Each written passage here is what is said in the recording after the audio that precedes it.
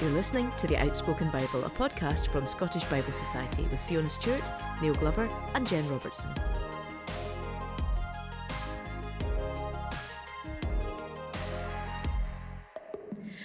Welcome to Season 3, Episode 2 of The Outspoken Bible. I'm Fiona Stewart. As usual, I'm joined by Neil Glover and Jen Robertson. Hello. Hello there. Hi. Hiya. Good to see you both. Today we're going to get stuck into our new series, Rebuilding the Rubble, Reminders of Return, Recovery and Reimagination. And we're going to be discussing Ezra chapters 1 to 6. But before we do that, I'm once again going to spring a question on you. I'd like to ask you both a question about hindsight and the sovereignty of God, because I think that's going to come up as we talk later on. Here's the question. What events, global or personal, have shaped your life in a way that you did not foresee at the time? What events, global or personal, have shaped your life in a way that you did not foresee at the time? I'll give you a moment to think about it. And whilst you're thinking, I'd just like to remind people that we're really keen to hear from you this season. So do let us know what you're thinking about. Tell us what you're reading. Let us know what you had for your breakfast. I don't know, anything at all, really. And you can do that by getting in touch through email on outspoken@scottishbiblesociety.org or via the SBS social channels. We would love to hear from you. Right, you've had time to think about it. What are your life-changing events? Actually, when you first said that, Fiona, I thought, I can't think of anything. But then just within a couple of minutes there, as you were talking, I thought, oh no, there is quite a lot. I think I'll go for two. And there are many other ones. World, and in some ways they're both personal, but one of them is connected to world events. I went to Alan, my husband and I went to Berlin for our 25th wedding anniversary for a holiday. It was a lovely holiday. But being in Berlin, I think, shifted me to a different place, maybe politically. And I suppose political affects you personally as well. But just spending time in that city, seeing the history from the Second World War and the Cold War history through various experiences, I think it made me much more aware, significantly aware of how insidious changes from government can actually alter and in a very severe ways the whole shift of a nation. So that was one. And my son Andrew going to Bolivia, I think when he went, Andrew's going to Bolivia, I'm going to be sad, I'll miss him. But him being there has made me far more internationally aware, much more aware of South America, the different nations there, the relations between those nations, the political situation of Bolivia. So, and actually that's true for many people if somebody in your family goes and lives somewhere else. And I'm a bit of ashamed really that had to be that personal to make me more aware of things, but it is, and I now seek out global news much more than I would have done, rather than just absorbing what naturally comes my way. So that's my two, I think. Great, thank you very much. Thank you. Neil? I think I'd say what are sometimes called the Troubles in Northern Ireland, which I first became aware of as a child in primary school when our teacher told us that Lord Mountbatten had been killed, and then seeing pictures of the Brighton bomb. In the late 90s, early 2000s, those became part of my life as I lived in Belfast. I remember some of the moments of fear when at one point I had to get home from Belfast Central Station when the third Drumcree riots were kicking off. And also, specifically, I ran a youth club of Catholic guys who came from North Belfast, and I often used to give them a lift home at night. And for a laugh, they would make me drive through Protestant areas without me knowing it with their Celtic tops on. And those were terrifying experiences. But yeah, so they were shaped by the Troubles in Northern Ireland. Well, very good. I had thought about 9/11. I've been thinking quite a lot about 9/11 because obviously we've just seen the 20th anniversary of all of that, and with the concomitant, is that the right word, events that we've seen recently in Afghanistan. Thank you very much. Thank you. It is really giving me cause to think. Maybe it's the age I'm at as well. You begin to realise 20 years is not that long a time. But I have been very aware of how my life and everybody around me, our lives have been shaped very much by what happened with those events. I was thinking about the Brexit referendum as well. I don't want to get too political about it, but I think we're seeing some of the consequences of that in the current days. So we're about to move on to talk about Ezra 1 to 6 today. Neil, you were going to, I think, throw in a podcast question as well. 2 or 3 podcast, just housekeeping moments, if we can. First of all, you promised... You made a solemn vow to look at the Levitical law codes at the end of season 2. I was listening to it the other day. Did you do that? Well, I have to say, I thought about it the other day because when I was preparing for this and reading Ezra 1 to 6, I started thinking again about the Levitical line. I thought, oh, blimey, I've not gone and done that. So no, I haven't yet. You can hold me accountable next time. Listening to that. So the next time this goes out. I had a nice moment in the car. I was listening to me and child number 2 needed to go and get a COVID test in Stirling, so we were driving, and I made her listen to the podcast, which surprisingly she quite liked. But there was a bit where you said, what are your favourite bits about family? And she suddenly perked up. I think she was pretending to listen to something else, and she went, oh, this will be interesting. Unfortunately, it was okay. She was happy with my answer. And the final thing was I bumped into a friend of the podcast, Gillian Gunn, in Aberfeldy Park. Gillian Gunn, amazing Gillian Gunn, who's from Inverness. It says quite a few of our friends in Inverness enjoy listening to the podcast, so hello to them. And they say to Gillian, Jen's amazing. She's amazing with children. And Gillian simply says, yeah, it's just Jen. Which I like the idea that the friends who don't know Jen so well are semi, I think, putting you on a bit of a plinth in Inverness, Jen. Quite well deserved, thoroughly deserved. Interestingly, also, I think this is not the first time that feedback from this podcast has highlighted Jen's contribution. It always highlights Jen's contribution. I think she's definitely up in the point scoring stakes there. Yeah, she is the darling of the listeners. Excellent. Well, thank you for those pieces of housekeeping. I promise I will go and find out about Levitical laws or current Levitical situation. Oh, yeah. I'll find out about it and be able to talk about it at length. You'll know what it is first. Then I'll know what it is. That'll be a starting point. So, in the meantime, though, it is time for Glover's Off. Glover's Off this week is about a book called Humankind, which I've been reading. It's a huge tome. It's by a Dutch author called Rutger Bregman, who's surprisingly young. When I saw his picture on the back cover, I thought, oh, he's a young chap in his early 30s with a nice beard. And his basic thesis is we have over-exaggerated how terrible people are. And he says the reason that we do this is because news likes to focus on the bad things. So a classic example of this, he'll say, will be the aftermath of Hurricane Katrina, when news organizations focused on the fact that there had been looting, that lots of people were gathered together in a sports stadium, and all the stories were about how there had actually been attacks going on inside the sports stadium. And he said after the news organizations left, the researchers went in and discovered that actually people had been incredibly nice to each other. All the stories about stuff in sports stadiums had been completely made up. And also lots and lots of stories of people helping each other out. So he began to research, and he said, what are the origins of this idea? It's called veneer theory, the idea that we have our laws, but underneath we're all savages, and we need our laws to keep us in check. And there are deep philosophical debates, but he says a key founding myth of this is William Golding's novel written shortly after the Second World War called Lord of the Flies, which is about a bunch of supposedly educated, civilized English public school boys get left on a desert island, and within the space of a year they descend into absolute savagery. 3 of them get killed, relentlessly bullied. It just becomes a hell. And for Golding, this was a parable of the human story that, left to ourselves, we turn into savages. And Bregman is dead against this. He suspects this is wrong.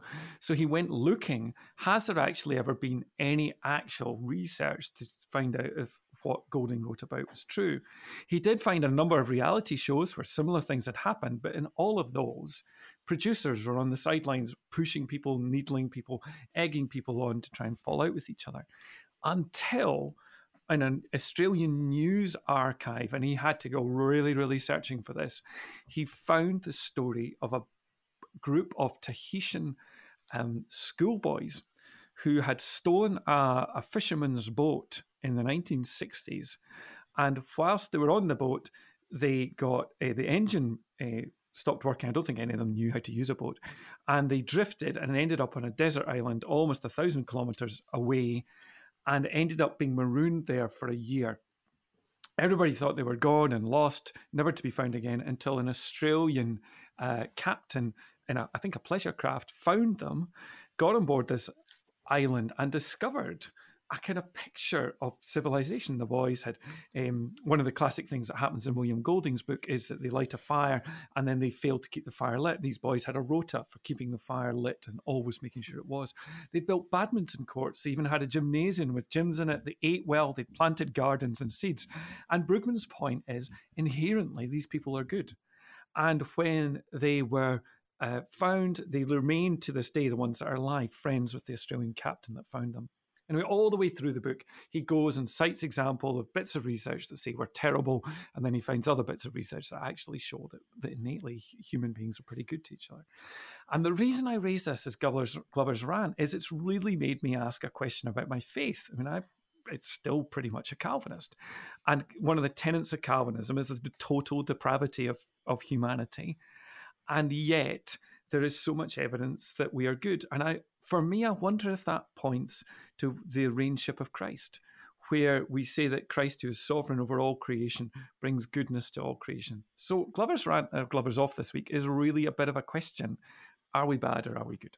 Interesting. So many things to think about. I think I'd read a review of that book because I was nodding along as you were telling that story. Oh, had you? I've heard that. I think yeah, very interesting. Also made me think about the book Factfulness by Hans Rosling. Have you read that? No. His premise is that we tell we tell the statistics to make the worst possible story. All right. So if you look at things like education, actually the mean level of education, people in education, is actually rising. Right. But we tend to focus on the lowest levels of things. It's an interesting book. Yeah, it's all about how we tell a story, isn't it? Really. Yeah. Mm-hmm. Thank you very much, and I look forward to the day when you remember what the segment's title is. That'll be really fun. It'll be the same day that you remember to look up the Levitical law code. Super. Right, let's plunge into Ezra 1-6. Now, last time, Neil, you did a fantastic overview of the whole of Ezra, Nehemiah, and the prophets that we're looking at. Can we just remind ourselves really of well, let me ask the question, why are we stopping at chapter 6 today? We're stopping at chapter 6 because there's a major change. That's actually, chapter 7 is when Ezra arrives on the story and begins to rebuild. There's also a major time gap. It's also useful, this is another thing that Gillian Gunn reminded me of, which I hadn't twigged, is a lot of people listening to this haven't read the Bible passage. They're relying on us to put an overview. So here goes. 597, the end of 2 Kings, is the first exile where people are taken into captivity. Nebuchadnezzar installs a puppet king in charge of Jerusalem, and he rebels. And in 586, he says, right, that's it, I've had enough. And he carries the people off into exile. So that's 586. There's a prophecy from Jeremiah that says in 70 years, everybody's going to be restored. And what we've already debated a little bit is that the restoration happens through King Cyrus in the year probably 538 BC, which is an awful lot less than it's about just less than 50 years than the 70 years. So we debated and said, is that because it's an image of a lifetime? Or we've got another wee theory that we're going to put forward together. Anyway, 539 is the beginning of Ezra. Sheshbazzar is the prince. He's given the temple objects and he returns to the people in Ezra chapter 1. They then rebuild the temple. We're going to come to that. There's then a whole bunch of letters that go back and forth about whether you can or cannot rebuild the temple. But eventually the temple does get dedicated in the year 516 BC. And that, by the way, is exactly 70 years since the exile. So my little theory, which I can't find in any of the commentaries, is it's to do with the temple. That's roughly what's going on. And then Ezra appears quite a few years later in the year 458, and that's the beginning of chapter 7. Yeah, so Ezra himself doesn't actually appear in the bit that we're talking about today. Yes, and also just a quick reminder on last time, we think that Esther potentially falls between chapter 6 and chapter 7. I think that's really I think that's what we said, wasn't it? Mm-hmm. Yeah. And does Haggai not appear in chapter 6? Is that not why we're going on to do Yes, he appears at chapter 5 here. Yeah. And we're going to come to him, I think, next week, aren't we? Yes. Next podcast. time. Yep. But he can be dated August the 29th, 520 to December the 18th, 520. 2,541 years ago. Wow. Wow. And we'll talk about him next time. Great. Okay, so Jen, last time you said that you were looking forward to being more focused and not having to read great swathes of books. Has the reality, as you've looked at these 6 chapters, has the reality lived up to the expectation? Yes, absolutely. So I love all the details, and even the 1,700 donkeys that travel with the people back to Jerusalem. It's a nice wee moment. And just the relevance as well as you read a more focused part. The relevance for now seemed to strike me more. And it's so practical. Like in chapter 2, there's all this admin stuff and what they're taking and the plates and the donkeys and who's doing what and who went, but lots of lists. And I'm not naturally an admin person. If Gillian Gunn is listening, she'll know that. And I would try and avoid that at all costs. So I'm very grateful for other people who I work with and I'm in my church family with who are excellent at administration.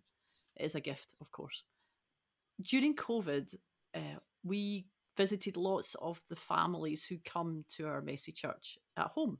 And we were only able to do that because we had a fairly robust list of who they were and where they stayed. Now, I just thought that was something we had to do in the past, but the importance of it happened when we were in lockdown. So we were able to keep in touch with each other, which really helped us, I think, know that we were part of a church community. It wasn't just something we went to, an event we were part of. And I spoke to other people who were part of messy churches and they were struggling to visit families because they didn't have that kind of admin. So a wee shout out to admin and when you're reading these obscure books of the Bible, you can find that kind of level of relevance that administration actually impacts ministry and God's work. I think that's really interesting because we'll come back to the 70 years thing again, but I read something this week that talked about actually it doesn't really matter if it's exactly 70 years or not. It could be 69, it could be 71. It doesn't really matter. The point is that it's a generation. And so a generation is away in exile. But it makes me think how quickly we lose practices and ways of being and traditions. Mm-hmm. And I suppose there's a relevance there, isn't there, when we're thinking about our current reality. Yeah, it's interesting, isn't it? The relationship with what's gone before and the relationship with what comes back. So a lot of things are lost. Firstly, a lot of the names are different. I don't recognize any of these names. You know, the names there right at the start, there's a Bigvi who's mentioned, and people point out that's a Persian name. You know, people have taken on Persia. This is an echo, I think, of the book of Numbers, because there's a whole lot of stuff that echoes Exodus. So the fact that they leave with all the jewels and possessions of the people behind, that's a total echo of Exodus coming back. But this time the names are different. There is a census, just like there was with Exodus and Numbers, but the numbers are much reduced than they were. So it's fragile. It's reduced. You're bearing the names, but there's also an attempt to recover. So the minute that the people get back, chapter 2, verse 68, as soon as they came to the house of the Lord in Jerusalem, some of the heads of the families made free will offerings for the house. So there's fragility. There are still numbers by the numbers coming back are way more. 42,000 are named, plus 7,000 servants, plus 200 singers. The singers get a separate mention. It's a good choir. And that's way more than the number who left. So either they've flourished in the land, they've grown significantly, or maybe lots of people have decided to associate with them. Anyway, they come back, 42,000, but it's way less than the original Exodus. So it's bigger than one thing, but it's much less than another thing. It's fragile, it's shaped by exile, but immediately they go to the house of the God to try and reclaim something of what was in the land. So one of the things that you've got here is this tension between your identity is shaped by your present circumstances, but also rooted in a historical reality. And it's interesting around you touched on that there, the place of worship in all of this, isn't there? And we've kind of subtitled today's episode "Rebuilding Worship," and that seems to be the priority, doesn't it? Yeah, there's a book by James Smith in which he argues that the key idea of what it is to be human is to worship. In his book, he calls us Homo liturgicus. Interestingly enough, the worship is one of the very few things that only humans, at least observably, do. Because all animals talk, other animals use tools, but worshipping a god. Psalm 148 with the great sea creatures would have something to say about this, but for anthropologists, worship is one of the uniquely human characteristics. And it's interesting, isn't it, that that's what people do first of all. It's a good reminder for me in church, again, that we talk about programs and we talk about schemes, but fundamentally what we're about is that moment where we come into the presence of God and acknowledge the worthship of God. And it is quite significant, isn't it? It's not the natural thing to do if you were setting off to rebuild a city and a temple. Would to have a planning meeting, set the strategy, give out the jobs, who's doing what, when are you having a day off. It wouldn't be to worship. So it's a really important reminder. And in fact, through COVID, I often thought, we are still the church because we are still a worshipping people. That is the key thing. Yeah. It's not the other stuff. It's because we're worshipping people. Although I did notice in chapter 2 that they did settle in their homes first. So it wasn't like just throw your stuff down there. Let's go and do some worshipping, sacrificing. There was a settling in period. So there was to be worshipful doesn't mean we're not being practical as well. And that comes through these chapters and other bits, doesn't it? There's a couple of moments where the priests are blowing their trumpets in worship and people are building. There's another moment when it says the prophets and the builders are together. And there's that lovely sense of working and doing things and worshipping at a beautiful blend. It's not that, the sacred, there is a sacred secular divide in some ways, but in other ways, not at all. They're happening together. And does that not play into what you just said about the homes in the temple? That yes, they settled in their homes first before they began the building work, but was there not something about the whole community is working towards worship, and that means settling in homes, it means building community, it means creating the space for being able to do that, maybe. Yeah, one of the big influences for me has been the Iona community and going to the Abbey in Iona.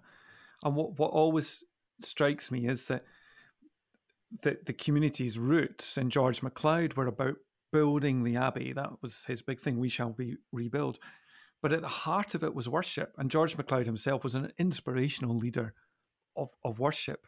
And one of the symbols of that is every morning in morning worship in Iona Abbey, you do not sit down after the closing responses. You stay standing and then you walk to your work to symbolize the fact that the two are in continuity with each other. And it also, what you've just said a moment ago, Jen, about worship and not having strategy meetings, I think most of us, and perhaps many people who are listening, are aware that we're going to lots of church renewal meetings. And I sponsor those. And we have strategies and we have post-it. Well, maybe we don't have post-it notes. Maybe COVID has seen the demise of the post-it note, but it's been replaced by the Zoom chat. But we have all these strategies and we break them down and we set ourselves outcomes. And it's by the way, that is 100% American management theory. That can be rooted in that place. But I don't think for me, the fundamental issue with the church in Scotland is that too often, it's got nothing to do with having the wrong programs and the wrong strategy.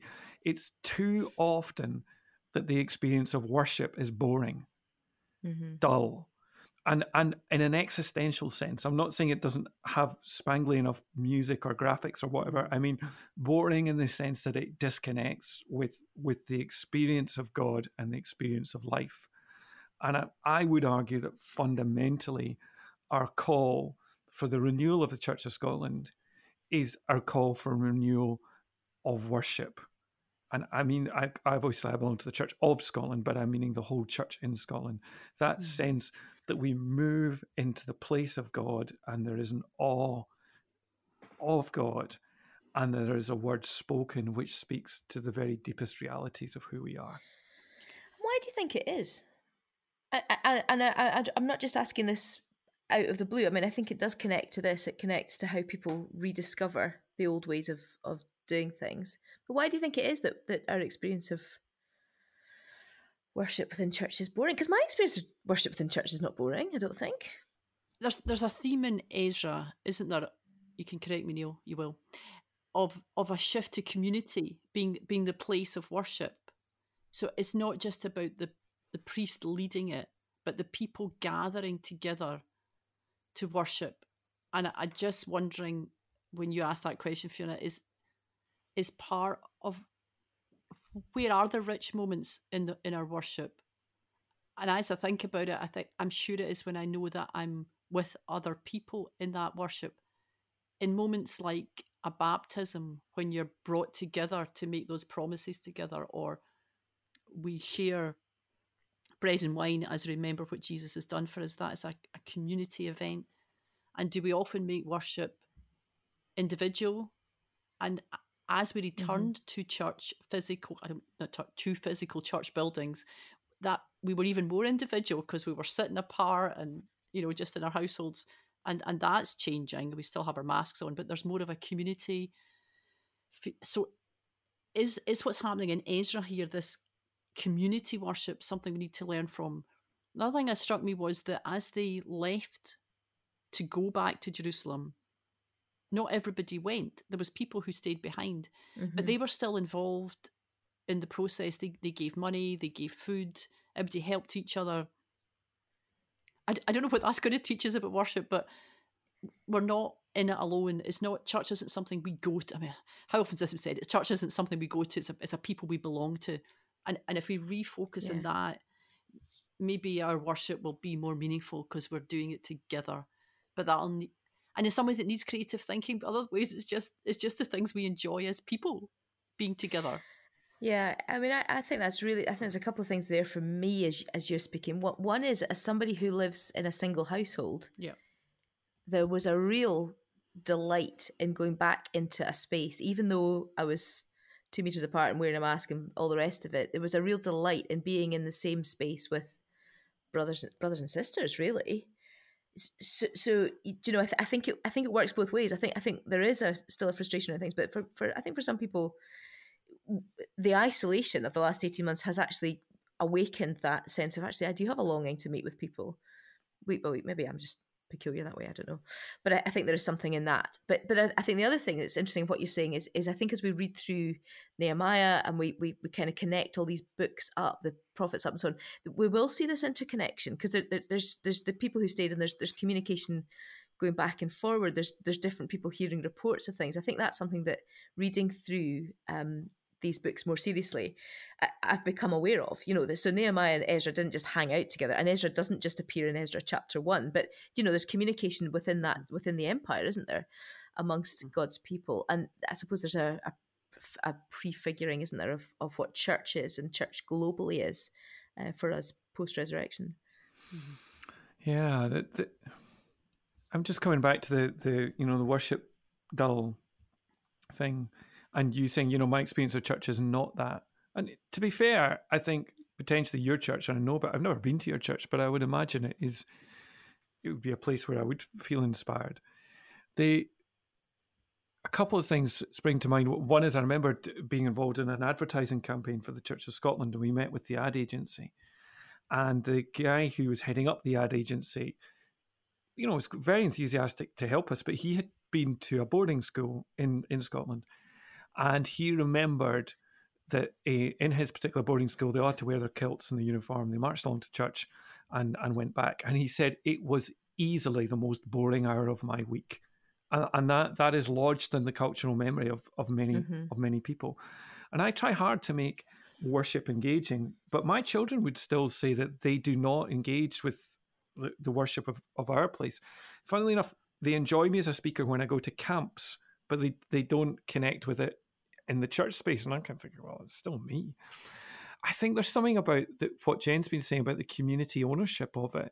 I'm always amazed that we had a thing in Cambuslang where we had a thing called Church Unplugged, which was run by adults, many of them parents, trying to get their children involved in church, and it involved many of the adults on guitars and so on, singing kind of contemporary worship music.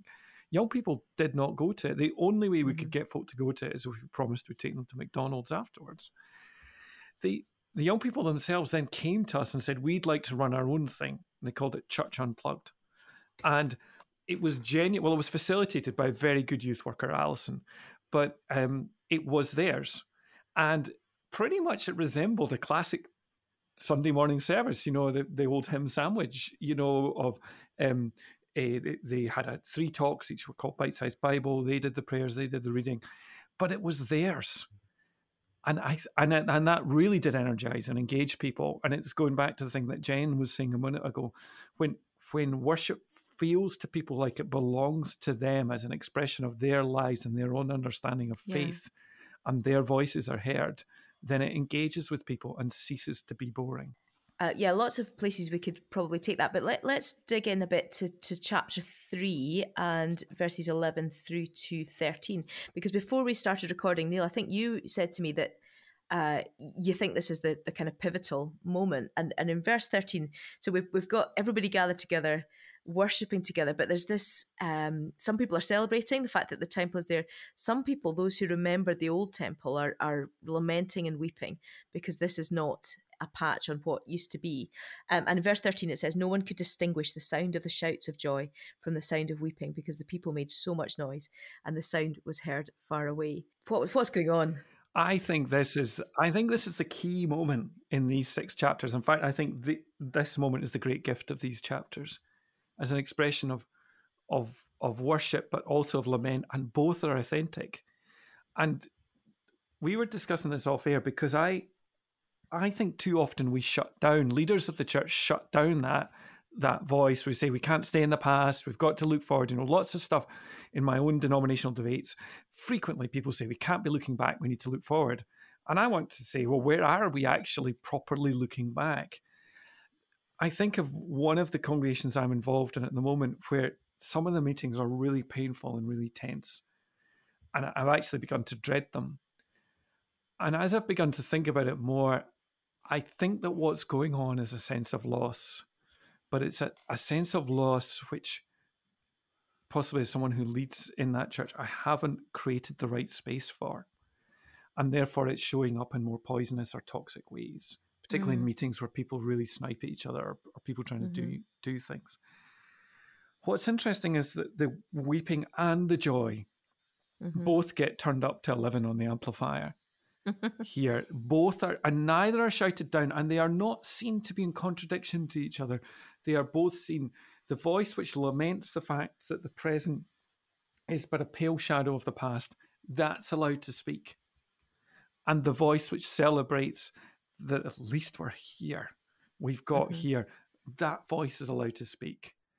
And I think there's something very, very true about true worship allowing voices which are in tension to each other to be spoken at the same time.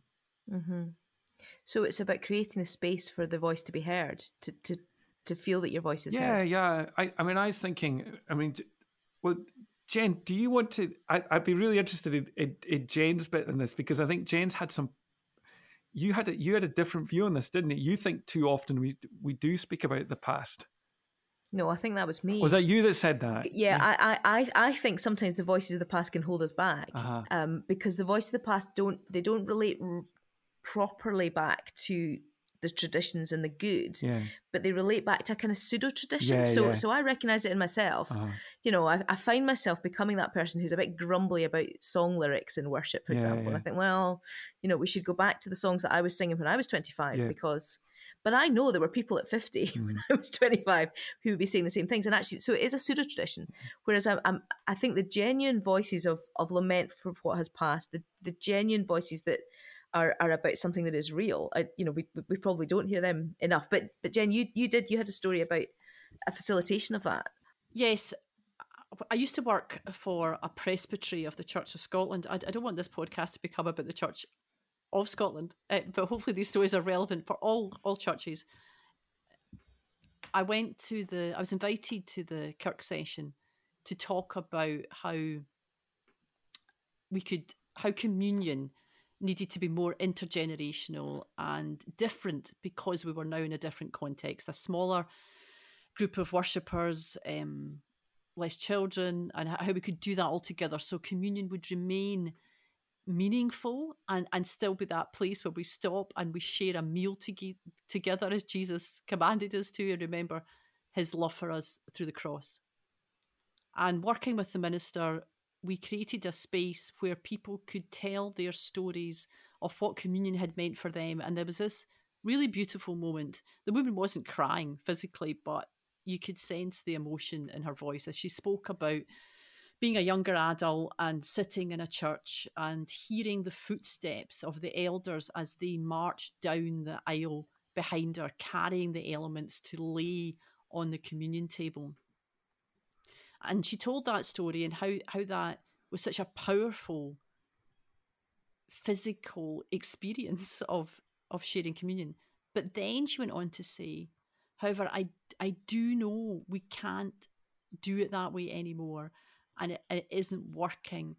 However, so I want to discover how we can still share communion together in a way that is meaningful for everybody. And we then went on and had a session meeting with all the children present to talk about it more, and had, well, let's say creative communions, but communion is creative in itself. It's a meal together for God's people. So I think that's probably a practical story of what Neil's describing, of that need to weep and remember, but move on. But the thing that in that story that stays the same is the ancient tradition that Jesus asked us to do. And that is so true in Ezra, that they're having the feast of the festival of booths. They're having the other feasts that last for 7 days. They're Passover. doing the same the Passover, that the sacrifices that they've done for generations and generations. Those things are the same, but it's a different context. It's a different culture. And so God's word, the words of God from the law are still being read. The celebrations are still happening. Worship is still happening, but it's different. The temple's different. But I was thinking as well. Yes, because are you questioning then the crying? I wasn't questioning the crying, but are we assuming that they're crying because the temple isn't the same as the old temple? Which I think it is. It was smaller, wasn't it? It was different. Or are they crying because they remember the past, they remember the people that aren't here anymore, they remember the way things were? And I don't know, we don't know what they're crying for. We're maybe assuming that they're saying, oh, this new temple's not as good. Maybe they're crying because they have lived a long life and they're remembering, and they're in the community, they're with the people who are joyful, and they have tears, but they're also part of the new thing, which is rooted in the old thing. Yeah, and that's a beautiful thing, isn't it? And it's interesting just thinking about how people do that. So that thing of creating space. I was reflecting on St Rollock's Church in Glasgow, which has been knocked down and a new building has been built as part of a redevelopment of the Sighthill area. And Gardner and Gardner, so Peter and Heidi Gardner, did a beautiful exhibit there in the new building, which was a triptych that they'd made of things, the thinginess of things from the old building. So there were some of the hymn numbers from the hymn boards, and there were, I think there was a bit of a chair. There was a bit of an orange plastic chair that had been in the old church. So it was, really, really thingy things actually. But they had made something very beautiful of it, and had an exhibition. I'm not sure what's happened to that triptych since, actually. But part of that was about collecting the memories and collecting the stories, and enabling people to have something to come and look at and reflect on. So I'm quite intrigued about the place of creativity and art in doing that. And even, Neil, what you talked about with Iona, I think that's interesting, isn't it? It's a physical positioning of, I'm choosing not to sit because that's a reflection of something, of a truth that I want to live out, that my worship and my work are connected. I'm really glad you brought this up, Neil, because it's making me think of lots of things in my past within a church community, and maybe I've just said, oh, that wasn't good, and I don't want to replicate that, but that is never true. Interestingly, I was in the church I go to, we've had a major renovation, but there's one hall that remains the same. like it has never changed over the generations. But I went to that hall on Monday night because I'm part of a Highland Hustle class. There's a story. Oh yeah, I was going to So ask you about that. I saw it it's on like Facebook. it's exercise and Highland dancing. It's great. Anyway, we're now back in person and we're in this hall in my church building that has never changed. I've got so many memories. Some of them are truly awful, right? But in some of the things that I struggle with my memory, there is good things. So here's an example. I was in a junior choir from 8 years old to 16 years old. And we met in this hall every Sunday afternoon. Now, there was, like, you weren't allowed to turn round. You were told to face the front. You had to learn all your words off by heart. It was quite militaristic, really. And we were pushed to perform and perform and perform. We did, and we won all these competitions, and we did solo competitions. Oh my goodness. And so there's lots of memories. I'm like, oh my God, I would just never treat children like that. But, however, from that experience, I know so many ancient hymns off by heart. And some of the hardest moments in my life, those words of those hymns have been in my head, and I've known God with me because I was made to remember those words. So in a memory that had some things that we wouldn't do now, we wouldn't fit our culture, God used, and those things remain the same. Those words remain the same. Those truths about God remain the same. And that's back to Ezra, isn't it?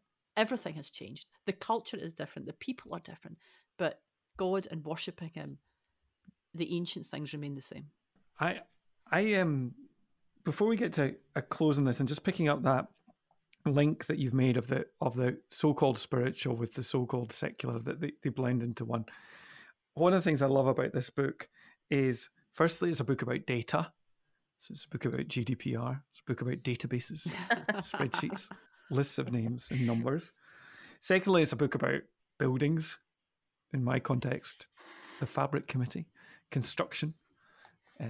These things matter. And then thirdly, it's a book, a big shout out to the librarians and the archivists, because it's a book about people finding letters and documents and decrees, and that's what saves the day. So the heroes of this are the librarians and the archivists, and particular Ezra chapter 6 verse 2, Ecbatana, an archivist, finds a letter with the decree of Cyrus that tells the people that they are allowed to rebuild.